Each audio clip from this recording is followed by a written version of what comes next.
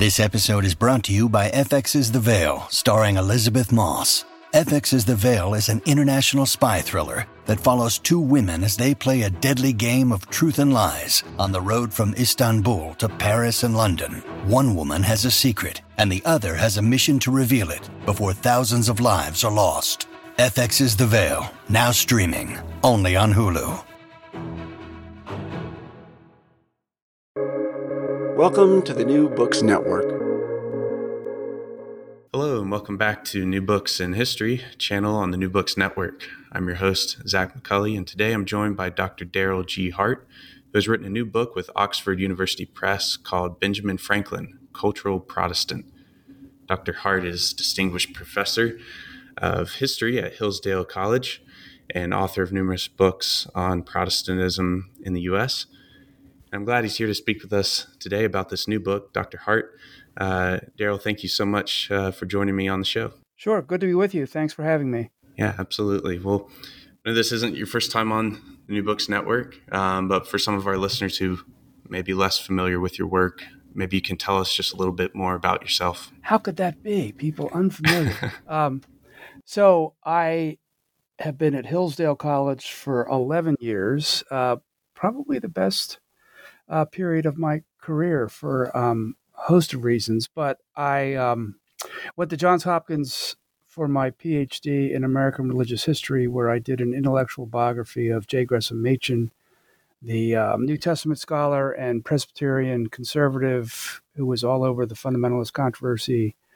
And since then, I have written a lot about American religion and politics, American higher education, especially religious studies, a book that I am somewhat proud of. I hope not in a sinful way. The University Against Religion, which was my second book on the history of the formation of religion as an academic discipline in American universities, which involves a lot of history of Protestantism as a backdrop to that. And then I've also been working on the history of Reformed Protestantism in various contexts. I guess the big title there is a 2013 book, I guess, what I did with Yale called Calvinism, a History. That's largely transatlantic. I work in some African and Asian themes, especially through missions. But that's a little bit of, I grew up in Philadelphia area, suburbs of Philadelphia, Temple undergrad. I still am a Philly boy in a lot of ways, and like the East Coast, that's probably my only regret about Hillsdale, Michigan, is that I'm as far removed from the East Coast as my wife and I are. That's great. Thank you for that. So getting to this new book on Franklin, it's part of this OUP series on spiritual lives, sort of recasting some prominent figures in new ways, and thinking about how these figures sort of navigated different religious questions. So why Franklin? How does he, as your subtitle mentions, as a cultural Protestant, how does he fit into this series? Well, I think the series, I can't speak for the editor, Timothy Larson, who teaches at Wheaton, and he was actually after me to write. He wanted my book on H.L. Mencken, which I did in the biography series that Erdman's does, but I was already committed to Erdman's, so I suggested Franklin to Tim, and he said that was great. And I think what he's trying to do is to capture prominent people in all walks of life and explore the religious or spiritual dimension. And I'm not sure how much I really thought about the differences between spirituality or being spiritual versus being religious. And I know there's a lot of attention to that right now in trying to understand Americans, at least, and nuns and those different categories that pollsters use. But I think the big endeavor with the series is to find figures of prominence in the past and explore their religious backgrounds and even surprising aspects of the lives that may have a religious significance. My wife is reading now. They did a biography of Christine Rossetti, poet, hymn writer. And I know one of the first volumes was Barry Hankins, who did a spiritual biography of Woodrow Wilson. Tim Larson did himself did John Stuart Mill. So again, sort of big names, people not associated with religious or church or Christian history, and then trying to figure them out. In my own case, with Franklin, as I explain in the preface, I think, pretty sure that's where it is, I went to Ben Franklin Junior High, played in the marching band, played the middle guard on the football team. I mean, it doesn't matter what I did there, but so Franklin was just a presence. We took field trips as suburban kids to the Franklin Institute, which is Philadelphia's science museum. He has various institutions in the Society Hill or the historic parts of Philadelphia. So he's just a prominent figure in in Philadelphia life. He established a number of institutions there that I was probably unaware of even as a Temple student. But so he was always intriguing. And at Hillsdale, we have a course that all the faculty teach, one of the core courses in American Heritage, and we have excerpts in the reader from his autobiography, and he's always struck me as a very intriguing figure. So I was glad, for Philadelphia reasons as well as religious history reasons, and even colonial history, which I dabble in. I'll be teaching colonial America this fall at Hillsdale. Not necessarily trained in it, but it's only at a 300 level. It's not, say, advanced work on it. It's more coverage than going deep. And so I like that period. I like thinking about America before it was America. And I've been struck by the affinities between the United Kingdom and North America, which includes Canada. And so Franklin gave me a chance to think through some of those matters. It also made it really attractive that so much of his writing is available online. So I didn't have to do necessarily a lot of work in archives, which I didn't do. But yeah, very good. Well, you have this part at the beginning about Franklin's early years, which seem really important in terms of just understanding his experiences and exposure to religious ideas that would come to have some influence on him. But there was more than just sort of the old influence of Puritanism on Franklin as a youth. And I'm wondering if you can tell us some about that. Were there other social, cultural expectations, about how to live, what to do, that Franklin learned as a boy, that came to have some influence? Well, he was. His parents were devout. I mean, we know mainly about his parents through Franklin himself. One of the interviews I did was for a website called 5books.com, and they ask for the best five. They ask authors for the best 5 books on the subject of their writing, and so they asked me to do something on Franklin. And one of the books that I used for Franklin's youth, just extraordinary book by Arthur Bernan Tortellot, Tourtellot, but that's at 5books.com. People can find that if they want to go there. And it covers Franklin only up until maybe he gets to Philadelphia, which is roughly 1726 or so. And it's great coverage of what Boston was like when he was growing up. But the parents were devout. They were members at Third Church or Old South Church, which is still going. The building is there too. I'm not sure if it's the building that he was going to church in. They wanted him to be a minister as the 10th child of his father. And this was sort of like a tithe of his children to the church to prepare Ben to go off to the ministry. And he went to Boston Latin for a brief bit, but over time the father was, and I think this is actually telling, the father was not so doctrinaire that he kept pushing his son to go into the ministry.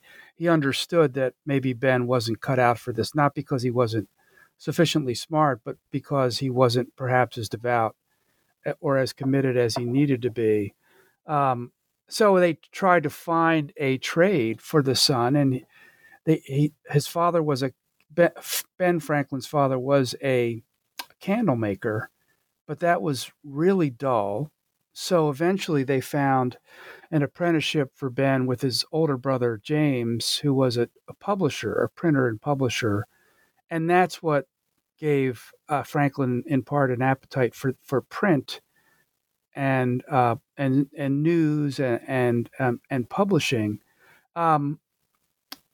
So he grew up in this religious culture. I don't know if, the reputation of Boston is one of Orthodox Puritanism, I guess, some renderings of it. Although I think by the time Franklin was born in 1706, especially with the various episodes and generations of Puritanism in Massachusetts, it was not what it was when John Winthrop arrived, say, 80 years earlier or so.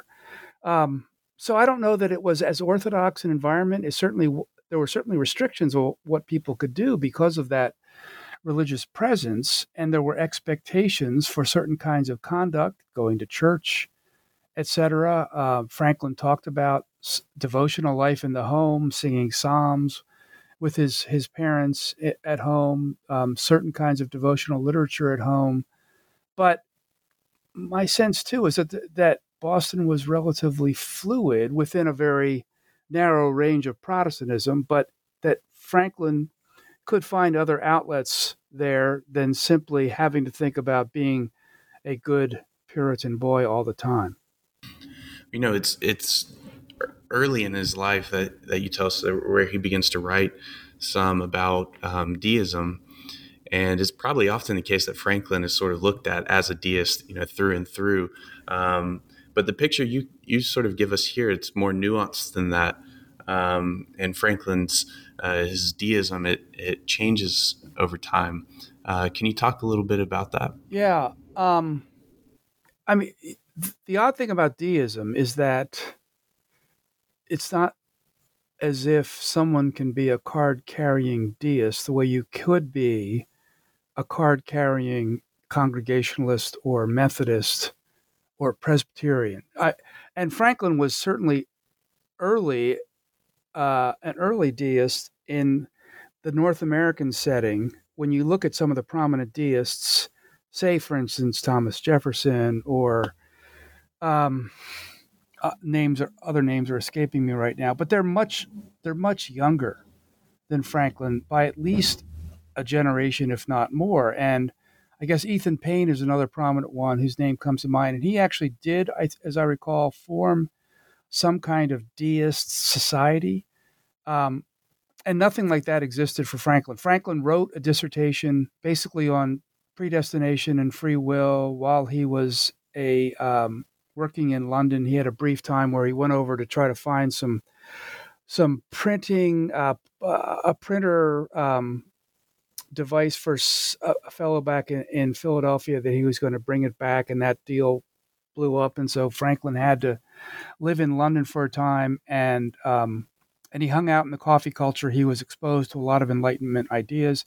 He was always exposed to that. He was a voracious reader.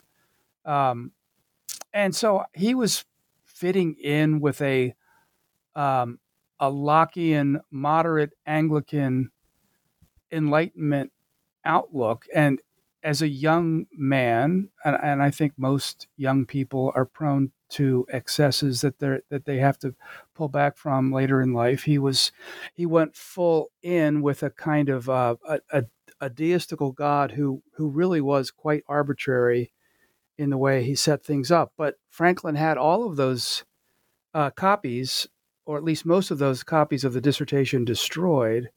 Um, and I think there were practical reasons for that. He didn't want to get a reputation back in Philadelphia when he returned of being a kind of Socrates figure who had these bad ideas that would harm the youth or something.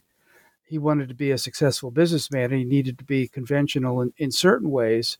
So that would be a reason why he pulled back in a certain respect. But I think he was a playful person, and he played with ideas. He played with all sorts of things. I mean, I think his scientific experiments were part of that playfulness, to see how things would work, see what would work, what wouldn't work.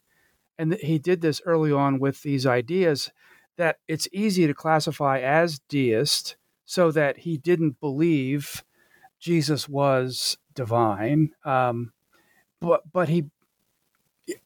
that's, so I don't know what he also thought about the Holy Spirit per se. So he wasn't Trinitarian. He probably could have been a Unitarian by the 19th century, but that wasn't available to him. He had a high regard for the Bible, had a high regard for Christian morality. He had a sense that there would be a comeuppance after death. You would be rewarded according to your goodness or punished according to your wickedness. But he just didn't buy the most redemptive aspects of Christianity, and I think that's why it's easiest to put him in the deist classification. Right. That makes sense. I want to ask about his moral thinking, where Franklin he's separating virtue from faith, and he's seeing his effort, that striving and pursuit of perfecting the moral life. He's seeing that as virtuous. I'm wondering if you can sort of speak to how Franklin here is. I mean, he's drawing upon and diverging from Puritan thought. It seems, because on the one end, Franklin's, the Protestant heritage, it would commend that sort of resolute attitude toward upright living, but at the same time may disagree on sort of the nature, the source of those efforts. Yeah.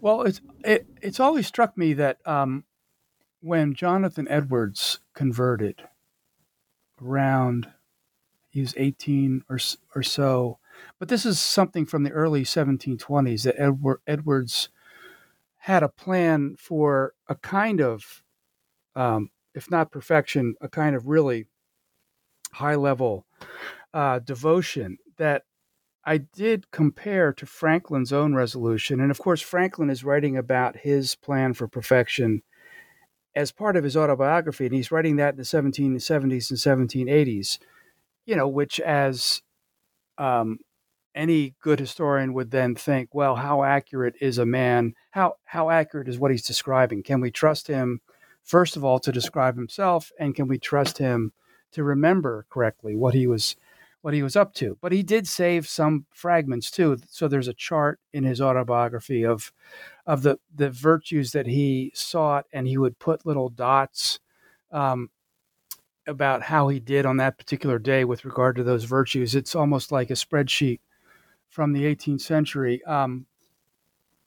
But there's something in the water among New England Protestants and heirs of Puritanism that would put Franklin and Edwards on a similar path toward the pursuit of a really high and demanding moral life. And of course, Edwards would give an account very different from Franklin's. There is within the Protestant tradition, and I would also, I don't know it as well, but I guess it's there among Roman Catholics, of a civic virtue as opposed to a spiritual or Christian virtue, that there are benefits for people who aren't Christians but still pursuing the moral life. It's good for society, it's good for families, etc. And I think that's one way that Franklin could have also come to this, by thinking that these are virtues that make society, make people, make families work really well. He was a very practical person. But the other side of this too is he did have an illegitimate son, William, and to the best of my knowledge, I don't go deep into Franklin sources or keep up with all the literature that is published. Although I do keep up with anything written online that Google Alerts will send me. It seems that we still don't know who the woman was, who the mother of William Franklin was, which really is an amazing aspect of the past that has remained hidden. But I say that only because I wonder if Franklin had real regrets over that kind of indiscretion and thought he really needed to make up for that and pursue some kind of life with moral purpose and make sure that didn't happen again. Now, he admits in his autobiography that he wasn't good at this plan, and that pride was the most difficult of sins to overcome. And he also had a thing for the ladies. He carried on correspondence with younger women that was quite flirtatious. There's a French aristocratic woman he meets while he's a diplomat later in life that he doesn't. It doesn't seem like he had an affair, but it was certainly they carried on in ways that could have led to an affair. Let's say that. And so it's not as if Franklin sort of just had a complete reversal in his life, but I do think wanting to overcome the indiscretion of having a son out of wedlock, as well as wanting to be a respectable businessman in a city dominated by Quakers who were really very moral and in some ways on a spectrum of English Protestantism. You could put Church of England perhaps on one side of the spectrum, Quakers maybe on the other side, but close to Quakers in some ways would be Baptists and some of the Puritans as well. So that setting of Philadelphia, I think, led Franklin to be also interested in trying to make sure he walked the straight and narrow. Yeah, that's really helpful to think about it. Another thing to consider here, beyond Franklin as a moral thinker, Franklin as an intellect is one thing I wanted to ask you about. It may sort of be a misconception that we imagine Franklin's intellectual curiosity or his participation in the sciences as strictly isolated from Protestant thought. But are there sort of threads connecting Franklin and modern science in general to earlier Christian thinking? Well, I mean, one way that I tried to conceive of that, and I've thought about this too in relation to secularization and the way in which Steve Bruce is a sociologist. I guess he's English. I know he's British, and I've benefited a lot from his work on secularization. But Protestants, like Judaism, this is an argument that Bruce makes somewhere in one of his books, that Protestants really did desacralize the natural world. If Christendom, in some ways, and Roman Catholic thought led to an idea that everything was sort of incarnational or everything was sacramental, and that medieval Catholic theologians would be much better at making that clear and distinct in ways that I think sometimes modern Roman Catholic thinkers are not. They can be really squishy about that sacramental side of the universe. But Protestants, in emphasizing the transcendence of God and emphasizing the differences between creation and redemption, did provide a space. And I guess there are some historians of science that would argue this, that they created a space for people like Franklin to do much more exploration of the natural world and not have to conceive of it in overtly religious or theological categories beyond, say, a creator who set it up or providence. I mean, providence is a big part of the founders' outlook on the world, Franklin among them, and Deists would have also affirmed providence in that way, sense that God controls all things, and but not necessarily in a redemptive or salvific way. So I think Franklin fits in that understanding of the history of science and Christianity, especially Protestantism.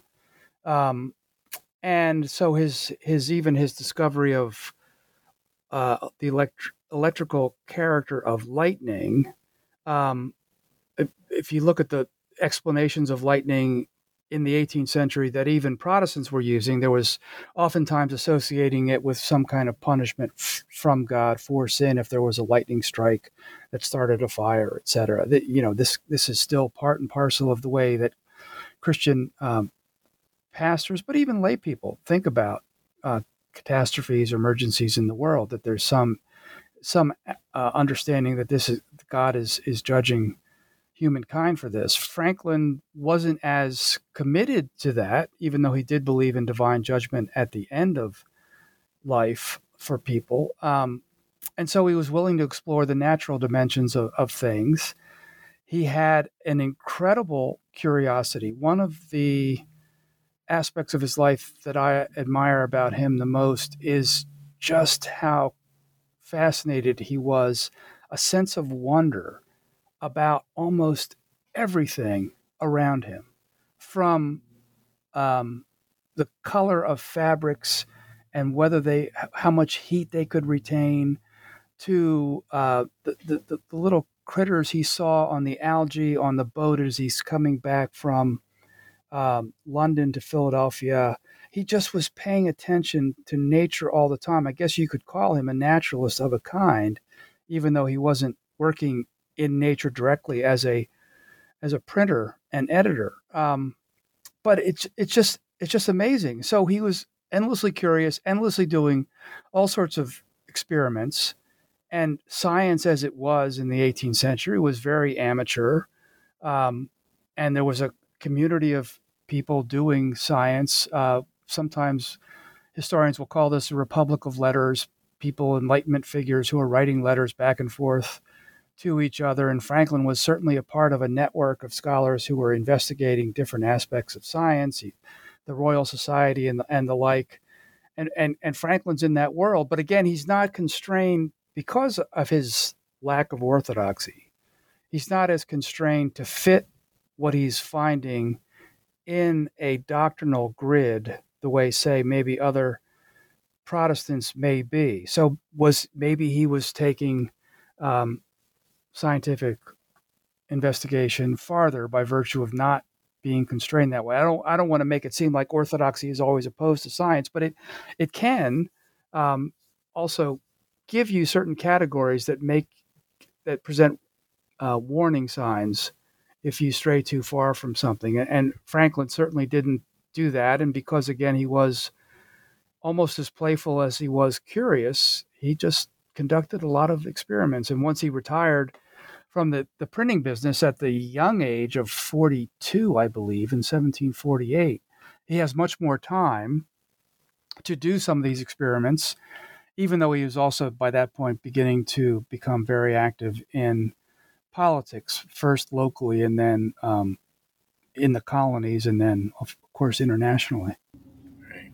Yeah, and I suppose that's another place to stop and address, beyond the moral, and the intellectual, is the political, in terms of Franklin's spiritual life.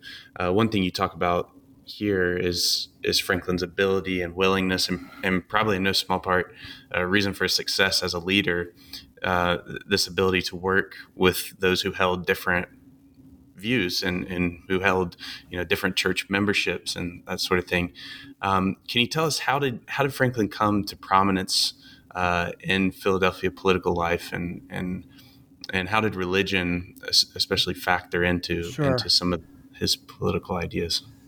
Well, he was a guy, if I can put it that way, always on the make, and I'm not sure I should even put it that way either. But as a man starting out a printing business, and he came to Philadelphia with nothing. He had escaped the indenture with his brother on a kind of technicality, but he really did escape. He shouldn't have left the apprenticeship, the contract under which he was working for his brother. He didn't like that arrangement, and he left when he had an opening.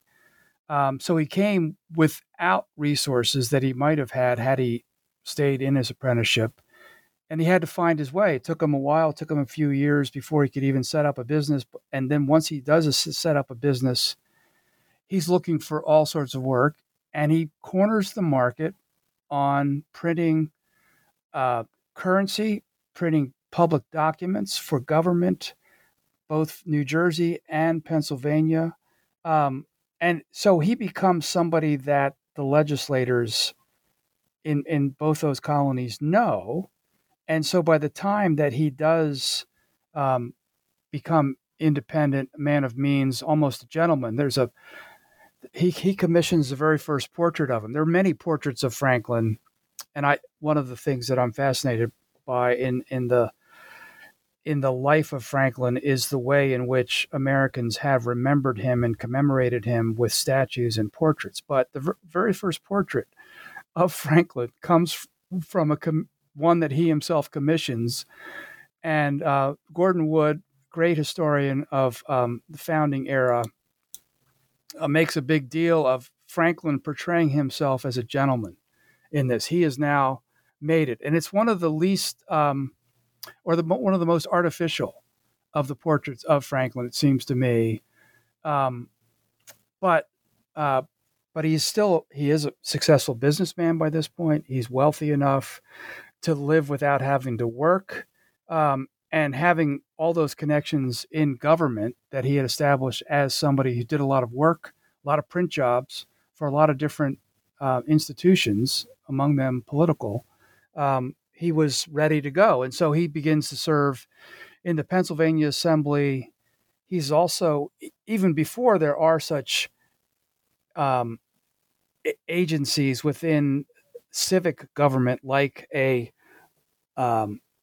fire department, like a police department, he's already forming institutions like that. He helps to get the first fire department going. He studies, what makes for a really bad fire and figures out ways to try to prevent that. He's interested. He developed his own fireplace, his own stove, the Franklin stove, that they will heat houses better without creating fires. Again, he's always practical. He establishes first militia when the English are beginning to have to do battle with the French and Native Americans. So he's also not simply working for the Assembly.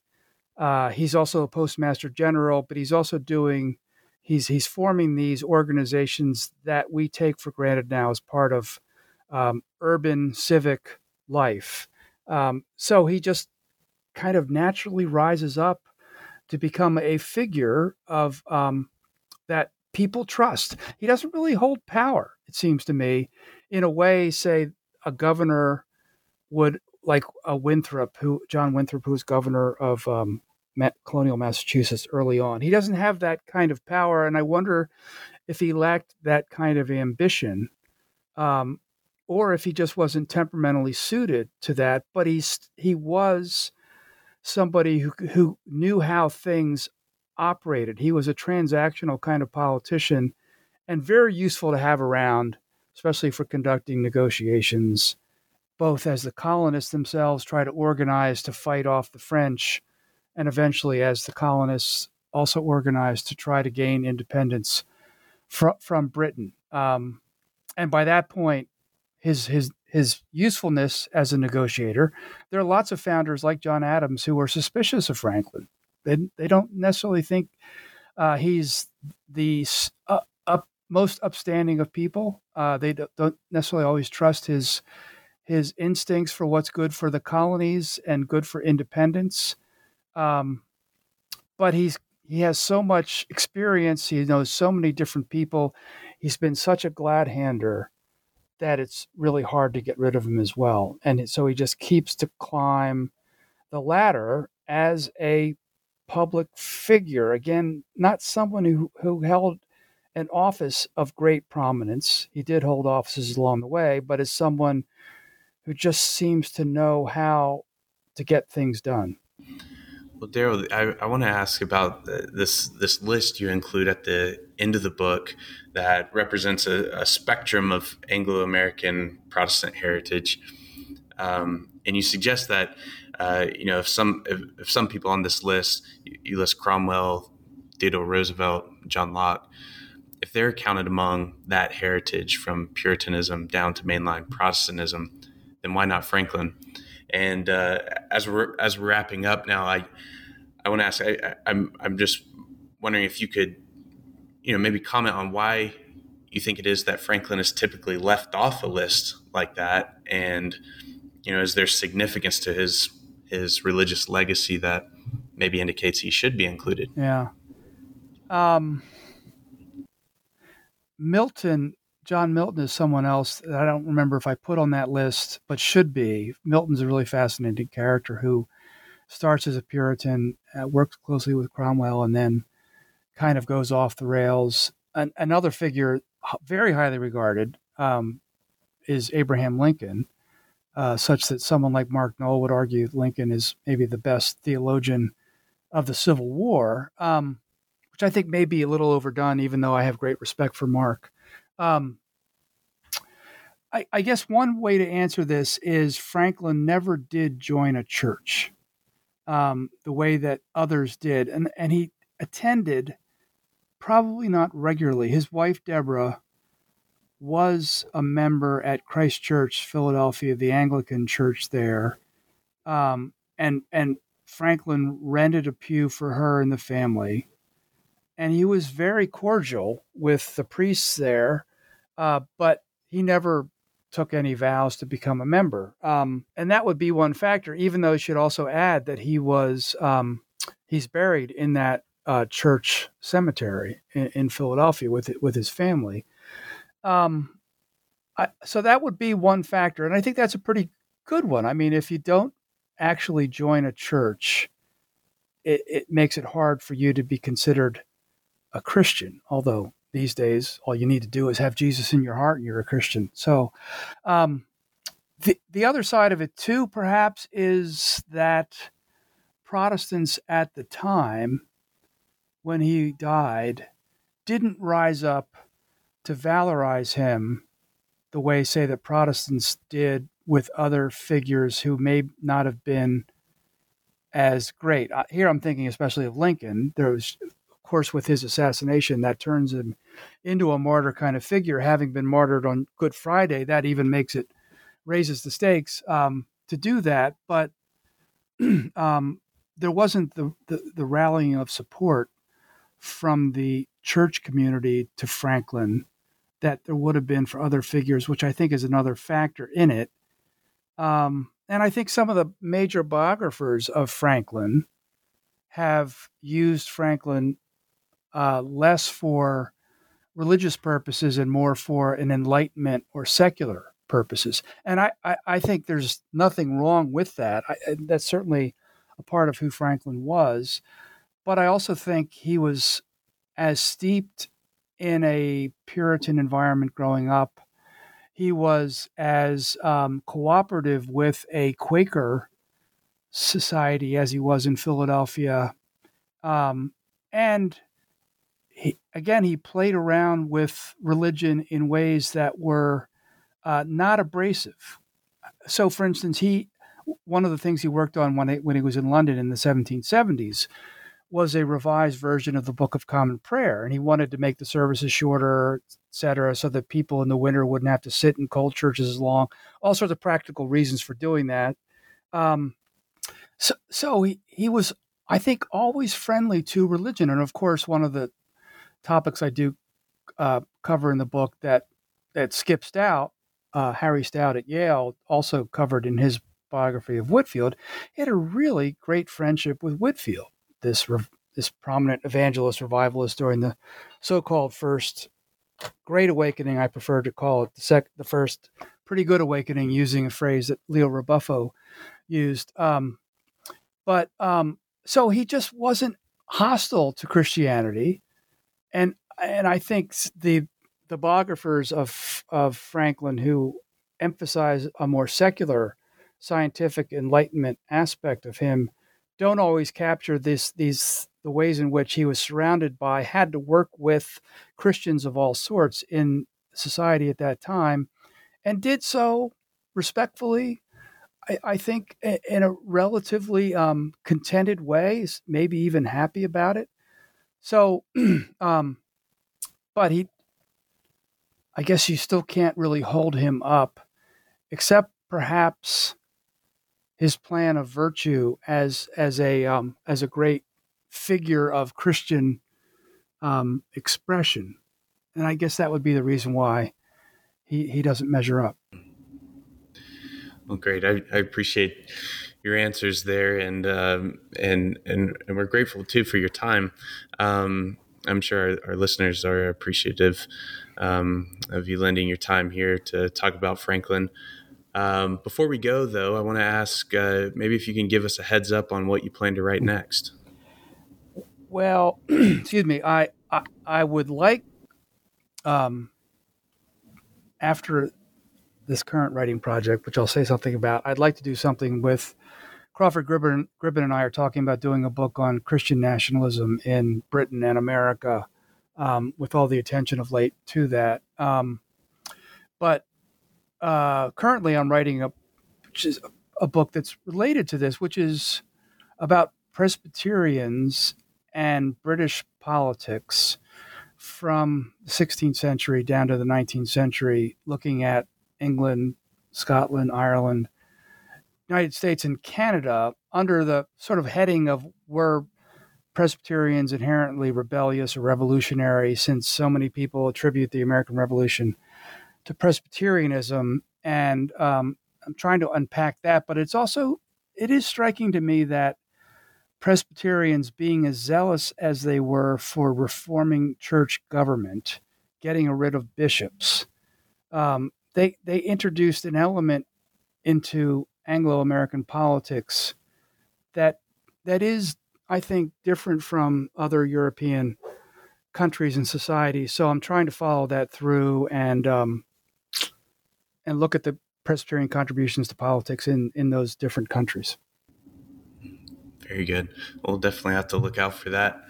For now, though, thank you for writing this book. It's called Benjamin Franklin, Cultural Protestant. It's out in 2021 with Oxford University Press.